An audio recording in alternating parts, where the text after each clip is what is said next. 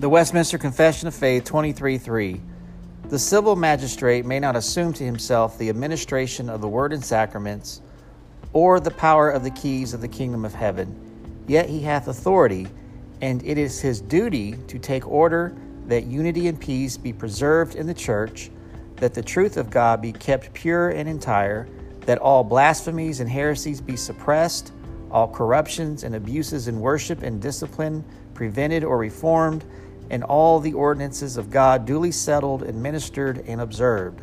For the better effecting whereof he hath power to call synods, to be present at them, and to provide that whatsoever is transacted in them be according to the mind of God.